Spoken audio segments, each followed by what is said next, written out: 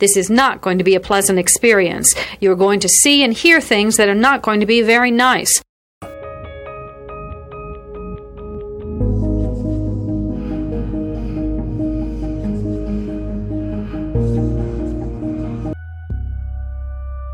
Experts divide serial killing into two general types, organized and disorganized.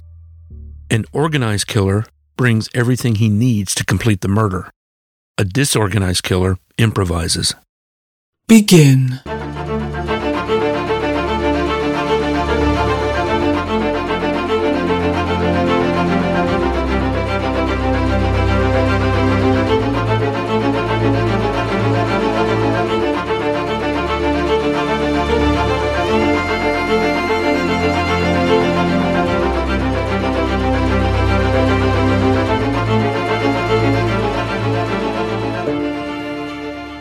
Listener discretion is advised.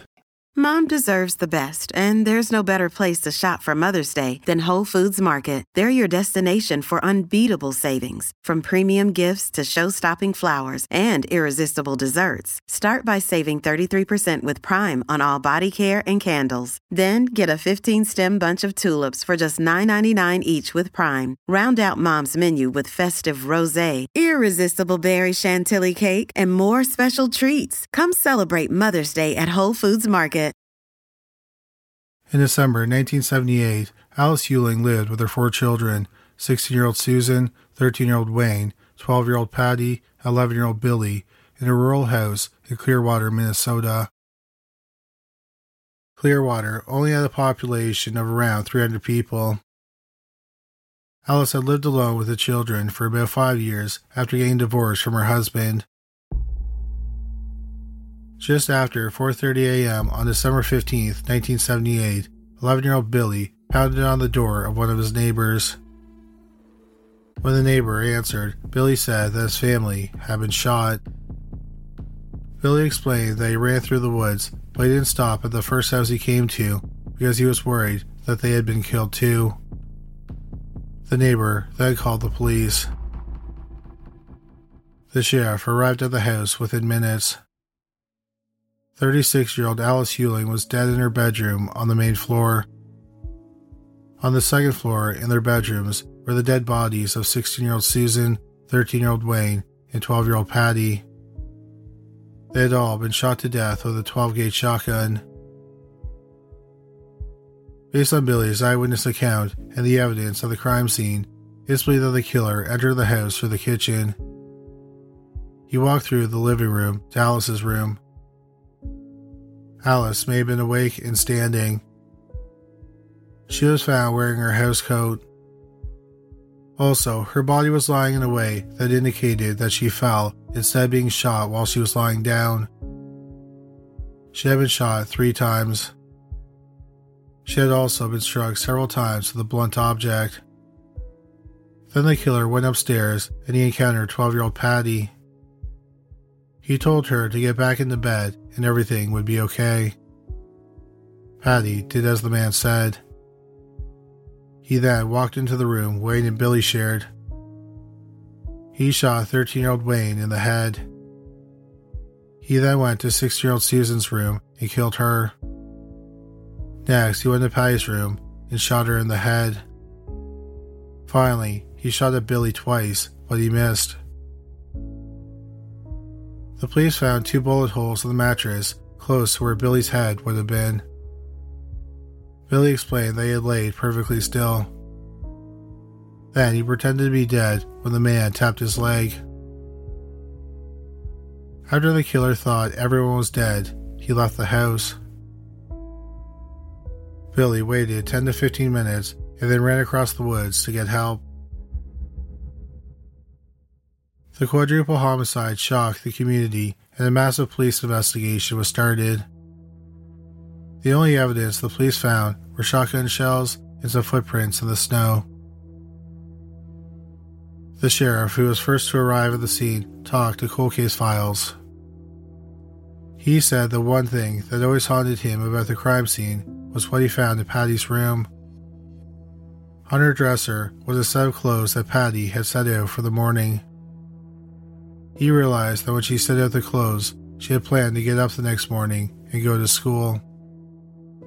Instead, she was shot in the head with a shotgun before sunrise. He said the image of the stack of clothes that Patty would never wear will probably stay with him for the rest of his life. 4 days after the murders, the police of Wright County, Minnesota were called to a truck stop. Clearwater is part of Wright County. A customer at the truck stop was harassing the waitresses. Before entering the truck stop, the officer ran the man's license plate and discovered that the car he was driving had been stolen. The officer then arrested the man for auto theft. He was identified as 27-year-old Joe Turry. Turry had a troubled life growing up. He was the fourth of 5 children. His parents were mentally ill and abusive. According to a report from the welfare department, Turry was abused from his own childhood and was never nurtured or loved. His parents got divorced when he was 11. Within a week, they were both remarried. He bounced around between his family home, foster home, detention centers, and the orphanage. He dropped out of school in the 11th grade. As an adult, he never held down a job for very long because he had a violent temper. He had a strong hatred for women and often blamed them for his life's problems. After Turry was arrested at the truck stop, the car he had stolen was impounded. The police searched the car. They found a book with handwritten lists written on scraps of paper. Written on the piece of paper were the names of women. Sometimes he had written their license plate numbers and addresses. Many of the women were waitresses. Of course, the officer was aware of the murder of the Huling family. He wondered if Turry had any connection to the murders. He noted that many of the women he wrote about were waitresses, and Susan Huling had worked part-time as a waitress. Also in the car, they found a black metal rod that was wrapped in vinyl. The police thought it might have been the blunt object used to strike Alice, but the police didn't find any blood or tissue on the bar. One last thing that they found in the car was a matchbox car of the Batmobile. At first, they just assumed it was some junk he kept in his car. Ultimately, the police didn't find anything that connected Turry to the murders of the Hulings. After a few weeks, he was released from jail. Afton is a small town in Minnesota. It's on the banks of the St. Croix River. On the other side of the river is Wisconsin. Afton is about 30 miles from downtown Minneapolis. Afton is the biggest ski resort in the area, so it's a popular place for people in the Minnesota-St. Paul area to visit for day trips. During the 1970s, there was an explosion in the population in Afton. It went from 248 people to around 2,500 people. In May 1979, one of the residents was 18-year-old Marlys Wohlenhau. Marlys was a senior in high school and just a month away from graduating. She worked part-time as a waitress. She was petite. She was just over 5 feet tall and weighed around 100 pounds. According to the book Justice for Marlys, Marlys' philosophy is that if you see someone without a smile, give them yours. At about 3:30 p.m. on May 8, 1979, Marlys' mother, Frances, arrived home, and in the basement, she discovered her daughter lying in a pool of blood. According to official court documents, Marlys' head was bashed in. Her skull was fractured, and there were several star-shaped cuts on her scalp. Frances called 911. While Frances waited for the ambulance, she held her daughter. Marlys was rushed to the hospital. She underwent emergency surgery, but she never regained consciousness. 18-year-old Marlys Wohlenhau was pronounced dead on May 10, 1979. The police talked to neighbors of the family. One neighbor saw a car fishtail out of their driveway about 15 minutes before Francis arrived home. It sprayed gravel onto an 8-year-old girl who was walking by the driveway. The police talked to the girl and said it was a small cream-colored car. The police also talked to Marlys' friends. One of them had been at a restaurant with Marlys the night before she was attacked. Marlys was upset when she saw a man sitting in the back of the restaurant. When they left the restaurant, the man followed them on a motorcycle. The friend didn't know the man. She said he had blonde hair and he was wearing a baseball cap, leather coat, and sunglasses. The police followed up on these leads, but no arrests were made. The police also searched the area around Marlys' home, but they didn't find anything of interest. It wasn't long before the case went cold.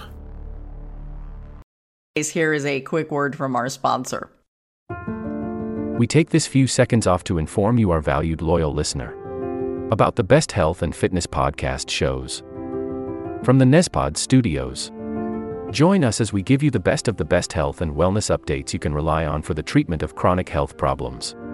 Classic functional medicine back to basics health tips and special updates from the best doctors in the United States of America. Check out this health and wellness podcast shows.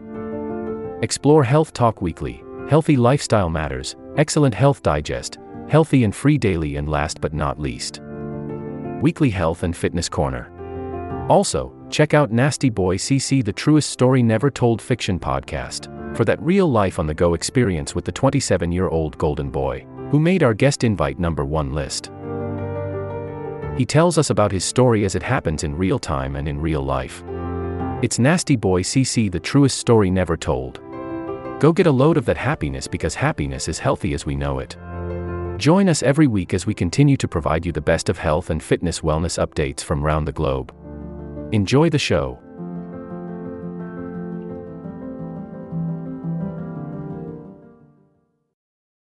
In September 1980, 19-year-old Diane Edwards lived in St. Paul, Minnesota. She worked as a waitress at a Perkins restaurant. On September 26, 1980, Edwards finished her shift at work and started walking home alone. Suddenly, a man driving a station wagon pulled up on the sidewalk in front of her. The driver got out of the car and forced Edwards to get into it. He then sped off. 5 people witnessed the kidnapping and reported it to the police. On October 9, 1980, nearly 2 weeks later, a hunter found a pair of glasses in a purse near Elk River, about 35 miles from St. Paul. In the wallet was Diane Edwards' ID. The police scoured the area and brought in a helicopter. One of the people in the helicopter spotted something in a ditch a short distance away from where the purse and glasses were found. It was the nude body of Diane Edwards. She was face down in the ditch. The medical examiner determined that she had died from a single stab wound to the chest. In October 1980, not long after Edwards' body was found, Joseph Turry was arrested for 3 kidnappings and rapes. One of his victims was a 13-year-old girl. The police searched the garage where Turry was living, and they found several spiraled notebooks that contained women's names. In the notebooks was Diane Edwards' name and the phone number for the restaurant where she worked. But the police couldn't find any other evidence that connected Turry to the murder. In April 1981, Joseph Turry was convicted of the 3 kidnappings and rapes. He was sentenced to 30 years in prison. Turry was having problems in the county jail. He felt that the other inmates picked on him and he was mistreated by the staff. So he reached out to a sheriff's deputy, and the deputy got him moved to a new cell block.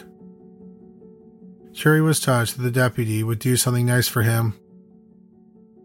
The deputy gave him his business card and said to contact him if he could do anything else for him. 2 weeks later, Turi reached out to the deputy. Turi didn't want to spend the rest of his life in prison, but he would do his time in a psychiatric hospital. He told the deputy that he had a bargaining chip. He said that he would clear up the murder of Diane Edwards for the sheriff's department. The deputy then approached the district attorney with what Turi had told him. The district attorney said that they were open to the deal, but they wouldn't make any promises. The deputy then sat down with Joseph Turi and he talked about the murder of Diane Edwards. These are recordings of the actual conversation. You said you saw a gal walking up the street? Yeah. Did you stop by this gal? Yeah. Who was she? Diane Diane who? Edwards. After you got her in the car, how did you manage to keep her in the car? Tied a rope around her arms. Back of her. Tied a rope around her arms behind her? After kidnapping her, he drove her out to the area where her body was later found. He raped her in the front seat of the car. Did she say something to you or do something after you finished having intercourse the first time on the front seat? Yeah, she screamed at me and said something that I can't remember exactly. And how did you respond to that? You blew up. And when you blew up, what happened? I stabbed her. He then dragged her out near the ditch and raped her again. He thought she might have been dead at this point. The investigators thought it was possible that Turi had gotten the information from the news or possibly another inmate. So they asked Turi to take them to the area where the body was found. Turi led them to the area and pointed to a spot about 4 feet from where the body was found. This proved to the investigators that he was Diane Edwards' killer. On May 13, 1981, he was charged with Edwards' murder. Then Turi found out that it wasn't guaranteed that he was going to a psychiatric hospital. Instead, he would have to go to trial for Edwards' murder and deal with whatever sentence he was given. In late 1981, Turi was in the Sherburne County Jail awaiting the trial for the murder of Diane Edwards. He was desperate to avoid prison, so he decided to look crazy by writing 2 letters to the judge. He dictated the letters and his cellmate wrote them. In the first letter, Turi said that he wanted to date a waitress he had met, Susan Huling. Susan told him that her mother wouldn't let her date, so he started following her mother around. One day, he went to Susan's home and told her mother that he wanted to date her daughter. She called him a pervert and told him to get lost. Turi was furious and decided to get revenge. He planned on tying up the family and raping one of the daughters. Early on December 15th, he got into their home. But then Susan's mother recognized him, so he shot her once and then beat her. He grabbed Susan's mother by the hair and told her that before she died, he would put her through more physical and mental pain than she had ever experienced. He then went upstairs and shot 2 girls and a boy in the head. He then shot Alice twice more. In the second letter, written in December 1981, Turi details the murder of Marlys Wohlenhau. He said he killed her with a hatchet. He said during the murder, the dog was upstairs barking and he panicked. He said he got away quickly. Here is a quick word from our sponsor.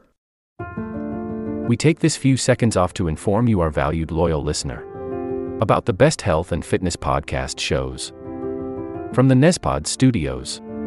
Join us as we give you the best of the best health and wellness updates you can rely on for the treatment of chronic health problems.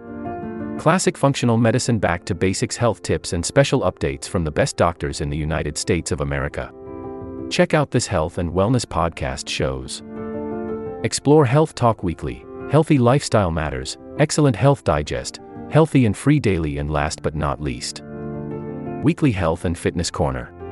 Also, check out Nasty Boy CC, the truest story never told fiction podcast, for that real life on the go experience with the 27-year-old golden boy, who made our guest invite #1 list.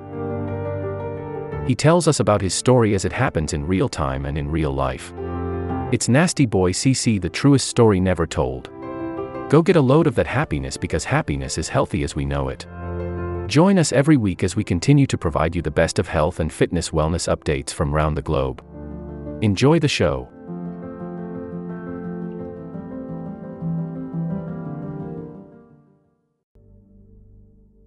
The letters didn't end up reaching the judge. Somehow, they made it to the local TV station. They did a report about the confessions. Joseph Turry did a jailhouse interview in response to the report. He denied writing the letters. The reporter pointed out that he had signed the letters. He said he had just been asked to sign a blank piece of paper and it wasn't his handwriting. He thought he had signed a petition to get better food in jail.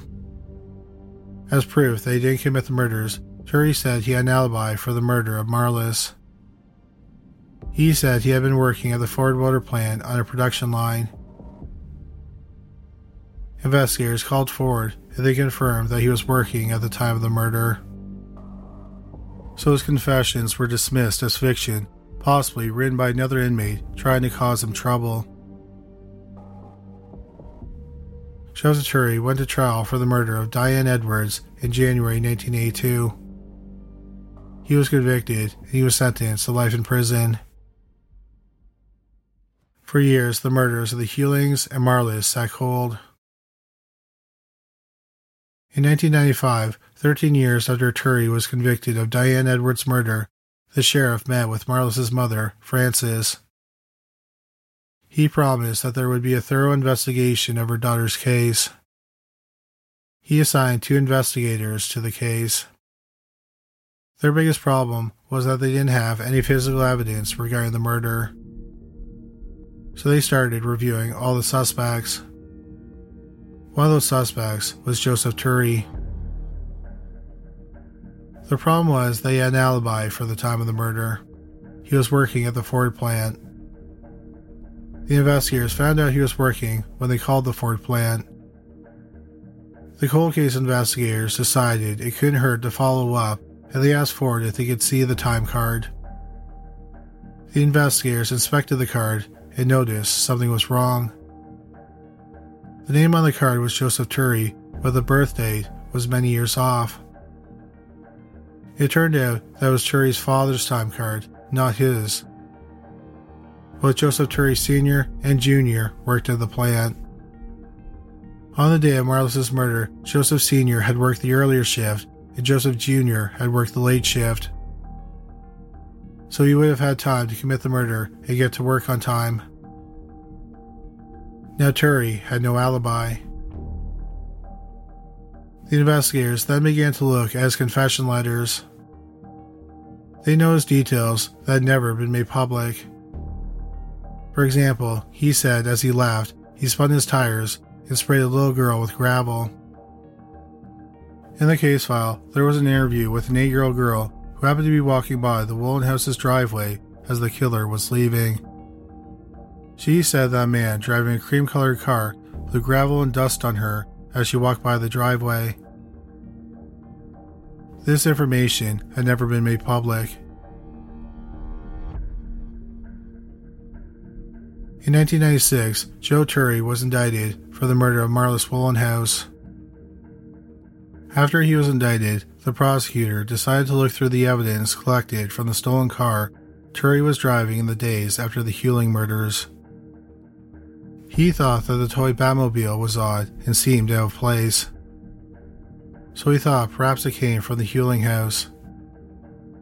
The prosecutor tracked down the lone survivor of that night, Billy Huling, who was just 11 when his family was slaughtered.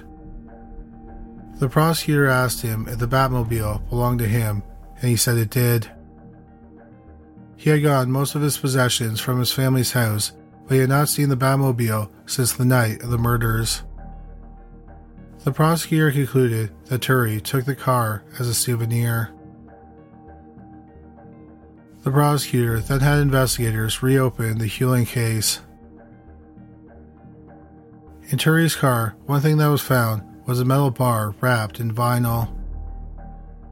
They thought it was used to strike Alice Huling, who had bruises on her body. The medical examiner compared the bar to the bruises. He concluded that it was most likely the object used to beat Alice. The investigators concluded that Joseph Turi had also killed Alice Huling and her 3 children. In September 1998, Joseph Turi went to trial for the murder of Marlys Wohlenhau. The trial lasted 3 weeks and the jury deliberated for 4 hours. 19 years after Marlys was murdered, 47-year-old Joseph Turi was found guilty of murder. He was once again sentenced to life in prison. Then in May 1999, Turi was indicted on 4 counts of murder for the killings of the 4 Hulings. Turi went to trial for those murders in January 2000, just over 21 years after the murders. The trial lasted nearly a month. The jury deliberated for about 10 hours. He was found guilty on all counts. Turi was given an additional 4 life sentences, bringing his total to 6 life sentences. However, these aren't the only murders that Joseph Turi is suspected of committing. In one of his confession letters, he takes credit for another murder. In November 1979, 20-year-old Joan Biersbach was living in St. Cloud, Minnesota. She worked as a clerk at the Stearns County Social Services Department. On November 5th, 1979, she was supposed to play volleyball with some coworkers, but she never showed up. 2 days later, her car was found abandoned in a Perkins restaurant parking lot about 6 blocks from her home. 5 years later, Joan's skeletal remains were found next to the Mississippi River near Monticello, Minnesota. Monticello is about 30 miles from St. Cloud. The medical examiner determined that she had been stabbed to death. Joseph Turi remains the prime suspect in the case, but he has never been charged. At the time of this video, 71-year-old Joseph Turi is serving his sentence at the Minnesota Correctional Facility Stillwater in Bayport, Minnesota. This will conclude the episode. Thanks for tuning in. If you like what you hear, please leave a comment and subscribe. Thank you.